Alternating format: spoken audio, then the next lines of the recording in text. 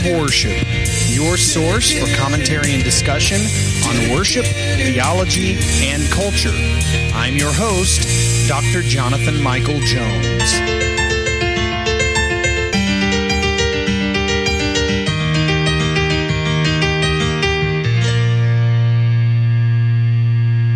Hello, everyone, and welcome to the Act of Worship podcast. This is Dr. Jonathan Michael Jones. It is good to be back. I have taken a long break over the summer from podcasting every week, and we'll hopefully get back into that routine, that rhythm of life. I enjoy it. I enjoy teaching. I enjoy talking. I enjoy discussing matters of theology, worship, culture. I love talking about these things and thinking through these issues. And in the process, I may already have my views already sorted out, but in the process, I grow through studying these topics that I discuss. And so I'm going to continue that. And so thank you for listening. It is good to be back.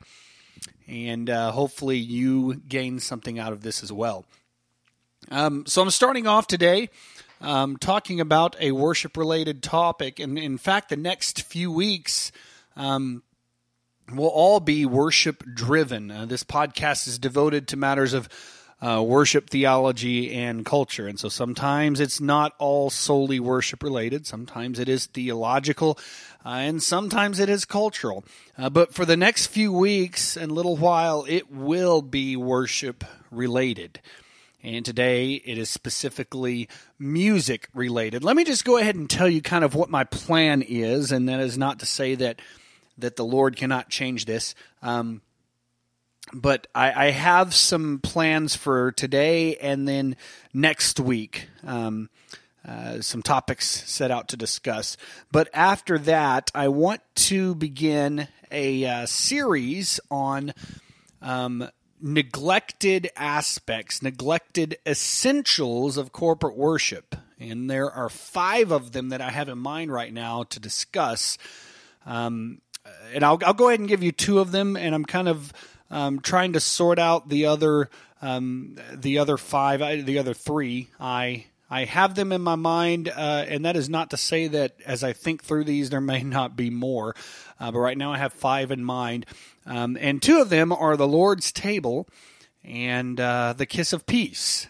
Now, some of you are going, what is the Kiss of Peace? I will get into that, but that will start in 2 weeks. But today, I'm going to be talking about a topic that I've sort of hit on in the past, but I'm going to be focusing on this topic today, and that is language in worship music. What I mean by language is what is the best approach to the language that we use in worship music, be it modern, traditional, metaphor, literal, whatever we use. What's the best way to approach that?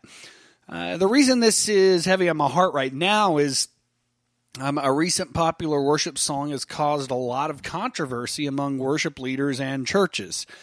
Those who know me might think that it's just me, but being in the worship field myself and having discussions with other worship leaders, I know it's not just me, but there are varying opinions on Corey Asbury's Reckless Love. It sparked a lot of debate far and wide. There have been arguments made both for and against the use of the word reckless to describe the love of God. I've heard everything from it's a metaphor. I've heard from a human perspective, God's love is reckless because it does not make sense. I've heard that the song does not speak of God himself, but rather his love, and I've heard others. And so I don't intend to delve into that discussion of this particular song itself or the use of the word reckless.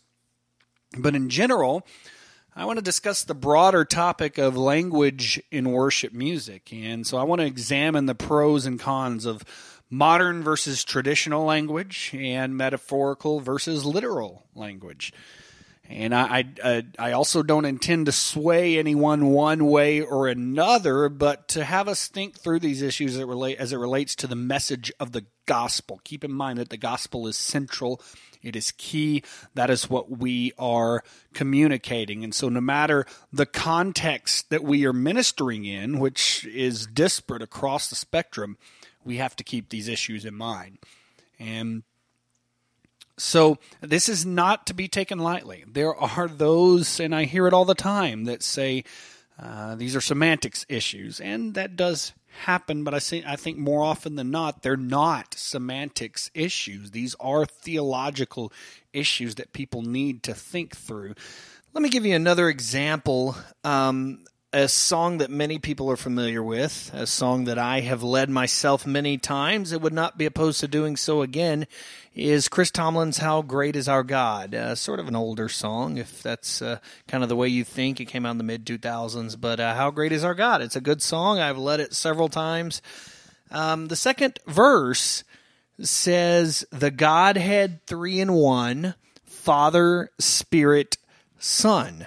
Now, upon first hearing that, many people might think there's nothing wrong with that. It's the Trinity. Except it is the wrong Godhead order. Anytime triune God in all three persons is mentioned in Scripture, it is Father, Son, and Spirit in that order. For example, the Great Commission. Baptize in the name of the Father, the Son, and the Holy Spirit. And there is a theological reason. Many people might argue that this is just semantics, but it is so much more than that. It is not semantics. Realize it or not, it teaches a particular theology. I have actually dealt with this very specific issue before in my own songwriting and came across that issue and had to reword the line so that it did not contradict the Godhead order. And there's not a hierarchy. This is not to say that Father, Son, and Spirit are not equal, because Father, Son, and Spirit are certainly co-eternal and co-equal. But there is a Godhead order. One God, triune God, but three distinct persons with three different functions. And in Scripture, you see that the Father sends the Son sends the Spirit. And it is said in certain creeds, certain faiths within the Christian faith, that the Holy Spirit is eternally proceeding of the Father and of the Son, and that the Son is begotten of the Father. Now, that does not mean created. It is a reference to his eternal incarnate person. The Son sends, the Father sends the Son sends the Spirit. And we worship in the power of the Holy Spirit through Jesus Christ, the Son, the mediator, to the glory of God the Father. One God, three persons. And so this language that we use teaches theology. It's not a semantics issue. It is a theological issue. So I have a few thoughts on language in music, and then I want to give you some pros and cons to these types that I have mentioned. The first thought I have is that clarity in gospel communication, no matter the medium, whether it's music or speech, is crucial. And so I've suggested this before, and I've even shared blogs and podcasts on the topic, but clarity in gospel communication is crucial. I'm often quite surprised and dumbfounded at the number of professing Christians who truly claim and believe that the language we use in our gospel presentations, whether through music or speech, does not matter, and that any criticism of such communication is just nitpicking. That is not the case. Usually what I find is that those who have reservations and perhaps criticisms of certain songs or things that are said are doing so with an intent desire to communicate the gospel effectively. And we never get it right, 100%, but that should not be an excuse not not to try. We cannot have this attitude if we desire clarity in the gospel message. I often say this. Yes, we're human. We are not perfect, so we will not get it perfect, but we should strive for accuracy as best as possible. We've been given an incredible task, a task that requires the leadership of the Holy Spirit. And so why would we take that task lightly? Why would we just write off the language that we use in our worship services? To claim that the language used in gospel communication doesn't matter is to effectively admit a lack of care. And so we have to keep this in mind as we minister in our own denominational and cultural contexts, which is often from where our choice of language is derived, the context that we are in. So that brings me to my next thought. The next thought is that context is important. God has placed a unique call on every individual in his kingdom, and our job then is to obey and to go where he sends us. And so I'm dealing specifically with worship music right now, but this really can be applied to all forms of ministry. Traditional language does not work in every context, and modern language doesn't work in every context, believe it or not. And so the same could be said of metaphors and literal languages. Each has its own place. And so consider the context where you serve. If you minister primarily to teenagers, you're likely not going to use traditional Puritan-like languages which use these and thous. But in many traditional church settings with older congregations, or sometimes not even older, I mean, I'm 35, I'm approaching middle age, pretty close to middle age. I actually enjoy that language sometimes. But the context is key. So I want to walk through some of the pros and cons of each type of language that we use in our worship services. Maybe you go to a very progressive church that only uses contemporary language. Maybe even in Scripture. Maybe you use a translation of Scripture that is contemporary in nature. Maybe you go to a church that does not. There are pros and cons, I think, to each, and I want to delve into these. So let's talk about modern language. This is usually what you're going to hear on Christian radio. It's what you're going to hear in most progressive churches that sing newer songs. You're going to hear a lot of modern language, and sometimes there's some crossover with metaphor. But modern language can be beneficial in modern contexts where you might minister to a younger population, or even to people who might be more progressive in their approach to music. But there are some pros and cons. So I'll talk about the pros first. First of all, it's easy to understand. It's colloquial. It's the way we commonly speak. So to the average person, it is very easy to understand, usually. There is also a seeming freedom to the form of prose and grammatical rules. What I mean by that is it is not strictly tied to grammatical rules. It's common everyday speech. It's also a text that can speak to a generation of believers in a way that traditional language often cannot. And so maybe you have a way of reaching younger or more progressive people in a way that traditional language cannot. So some of the cons to modern language. First of all, it's easy to misuse the English language, and it would probably be easy in any language to misuse the grammar of that language in a modern context. Secondly, there's a lack of mental awareness. What I mean by that is congregants might not think about the text as much because it is so common. I find myself, when I am having to read hymn texts that are older, particularly written by 17th and 18th century Puritans, having to think about those issues more. You know, I find myself reading the hymn texts and going, okay, well, what does that mean? And it makes me think through those issues. Whereas if I am reading something or singing something that is very familiar to me, the language is familiar, I don't think about it quite as much, and when I probably should. And what I mean by misuse of the English language is that we become flippant when we use modern language. We speak flippantly because we just assume people know what we're talking about, when that's not always the case. So that's modern language. What about traditional language? It also has its place in worship music. I think there is a time and place for traditional language. And I'm even going to suggest that traditional language can have more of a benefit to a younger population than many people might realize. Some of the pros to traditional language in worship music, what I mean by traditional language is a lot of your hymns are going to have this use of language. How great thou art, for example. Then sings my soul, my Savior God, to thee. How great thou art. How great thou art. That would be considered a traditional language. There's nothing fluffy or odd about it. There's nothing colloquial about it. We don't use these and thous. But there's nothing wrong with using that in music. A lot of people would say that because we don't speak like that, we should not sing texts like that anymore.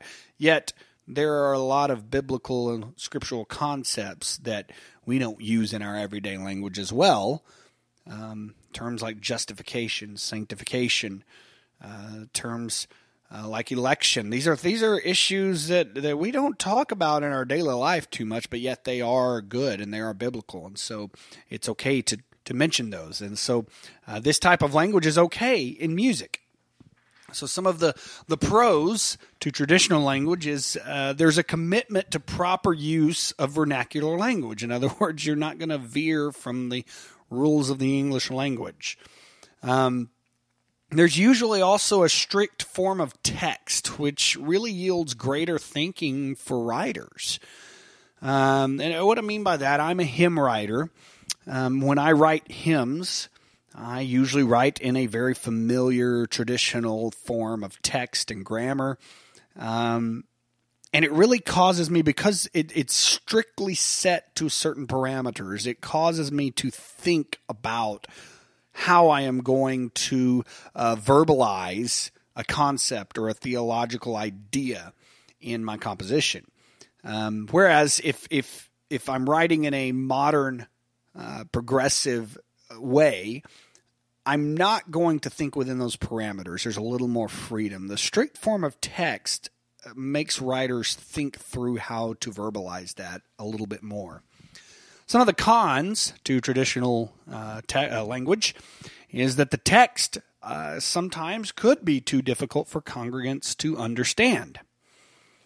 This is not always the case, and I will say this, that worship leaders should not shoot for the lowest common denominator and just go sing anything so that everyone can understand it.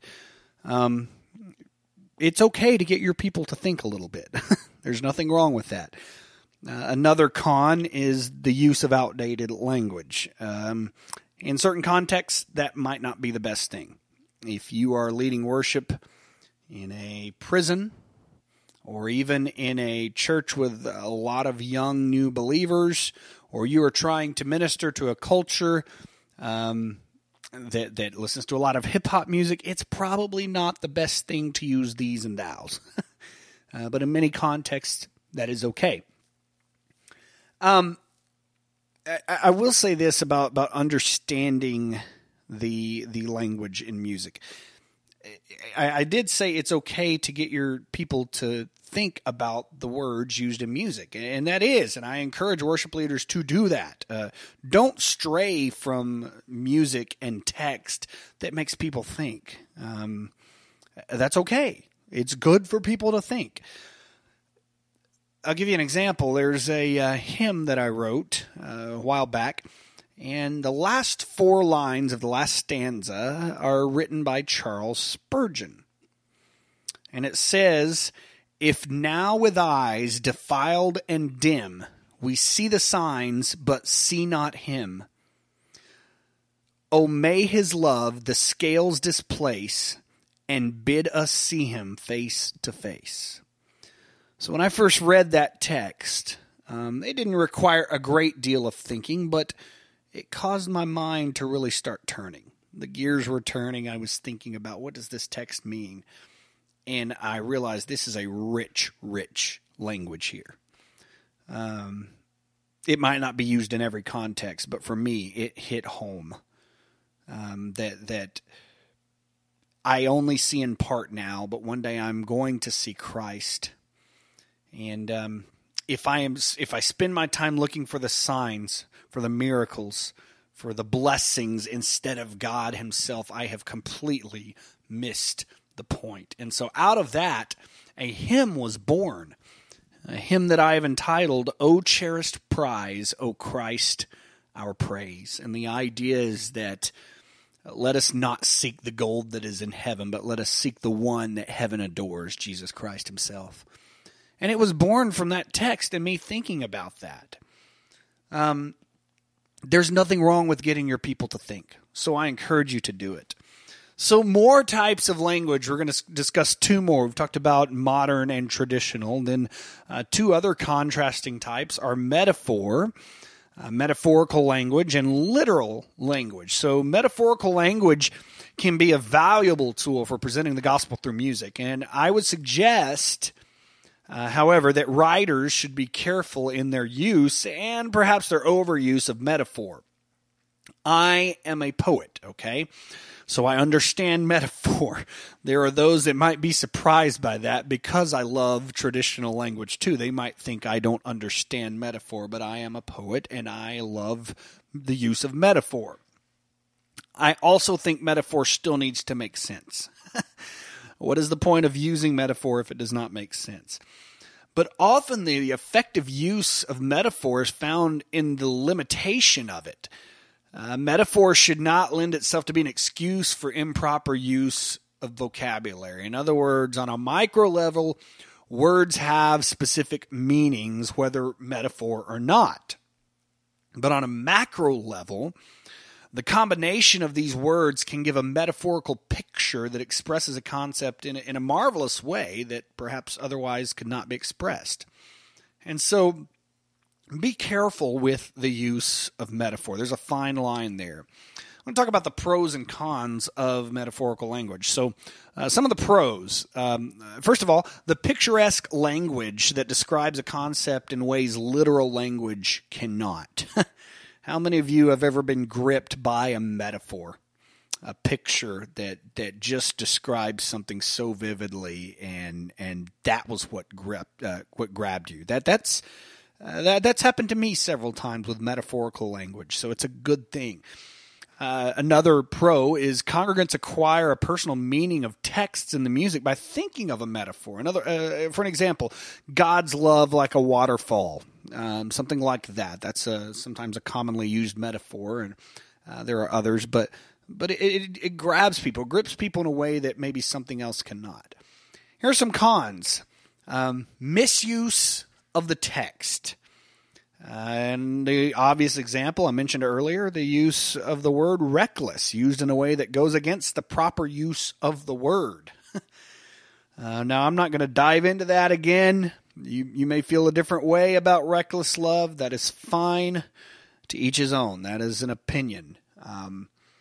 But even in good metaphors, the word's meanings do not change. Yes, they might not be literal, but the meanings of the words still don't change. So a waterfall means a waterfall. The word doesn't change. And here with reckless love, I'm chasing a rabbit here, but the word reckless has been changed. And moving on, another con. Too much metaphor can make a song ambiguous when the gospel really should be presented in a clear manner. You don't want ambiguity. You want the picture to really bring clarity to the gospel. So let's talk about literal language. It's become seemingly more common for songwriters and worship leaders to stray from literal language. Metaphorical language seems to resonate with younger generations, and I even suggest that it's contributed to an increasing biblical illiteracy in our society, and even a lack of spirituality. literal language still has its place in Christian worship music. So I want to talk about some of the pros and cons of literal language. First of all, there's a clear meaning. In other words, black and white. It is what it is. That's a good thing. Secondly, congregates that are singing literal language learn biblical concepts and theology in no uncertain terms. They are familiar with these concepts. And so worship leaders should always be mindful that they are teaching theology as they lead congregational singing. When I first started leading worship, that is something that I failed to realize, that I'm teaching theology. And so I need to take this task seriously. The third pro is with literal language, there is a door to theological scrutiny. It sounds bad, but it's not a bad thing to have theological scrutiny. It's okay to be accountable to those topics. In other words, ambiguous language rightfully draws questions from Christians who are thinking about these issues. When someone is questioning a song, don't criticize them. That's okay. They're thinking through the issue. And that's not to say that they can't change their mind. But even if they don't, that is okay. They are okay to question a song, and more people probably should. So here are some of the cons to literal language. There often seems to be a lack of passion.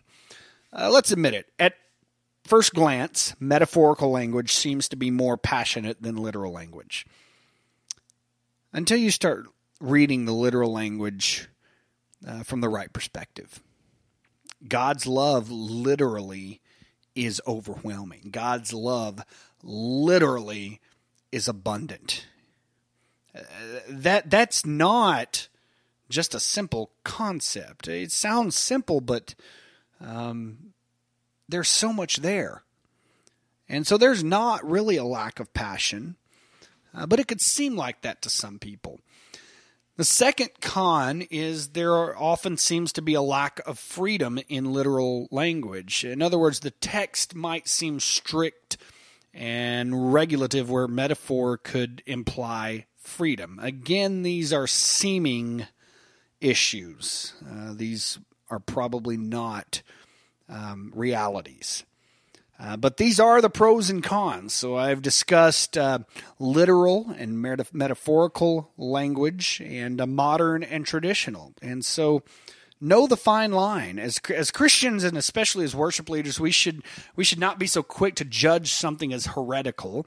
That term is thrown out quite a bit toward things that are really not heretical. But there is a fine line. And we have to minister effectively in our own context without compromising biblical truth and authority. And I don't mean to harp on any particular song or style of music, but rather to challenge all worship leaders to think about what they're doing. We're given an important task. It's a very serious task. And so it's not wrong to question the language used in our worship music and make the best decision possible for ourselves and for the people to whom we're called to minister. Clarity in gospel communication matters. And so the language in our worship music matters. And so with that in mind, let us be faithful servants. Let us examine where we are, the context that we are in, and let us be faithful proclaimers of a clear gospel message with the language that we use in our music and in every part of our ministry. I hope this helps. Thank you for listening. This is Dr. Jonathan Michael Jones.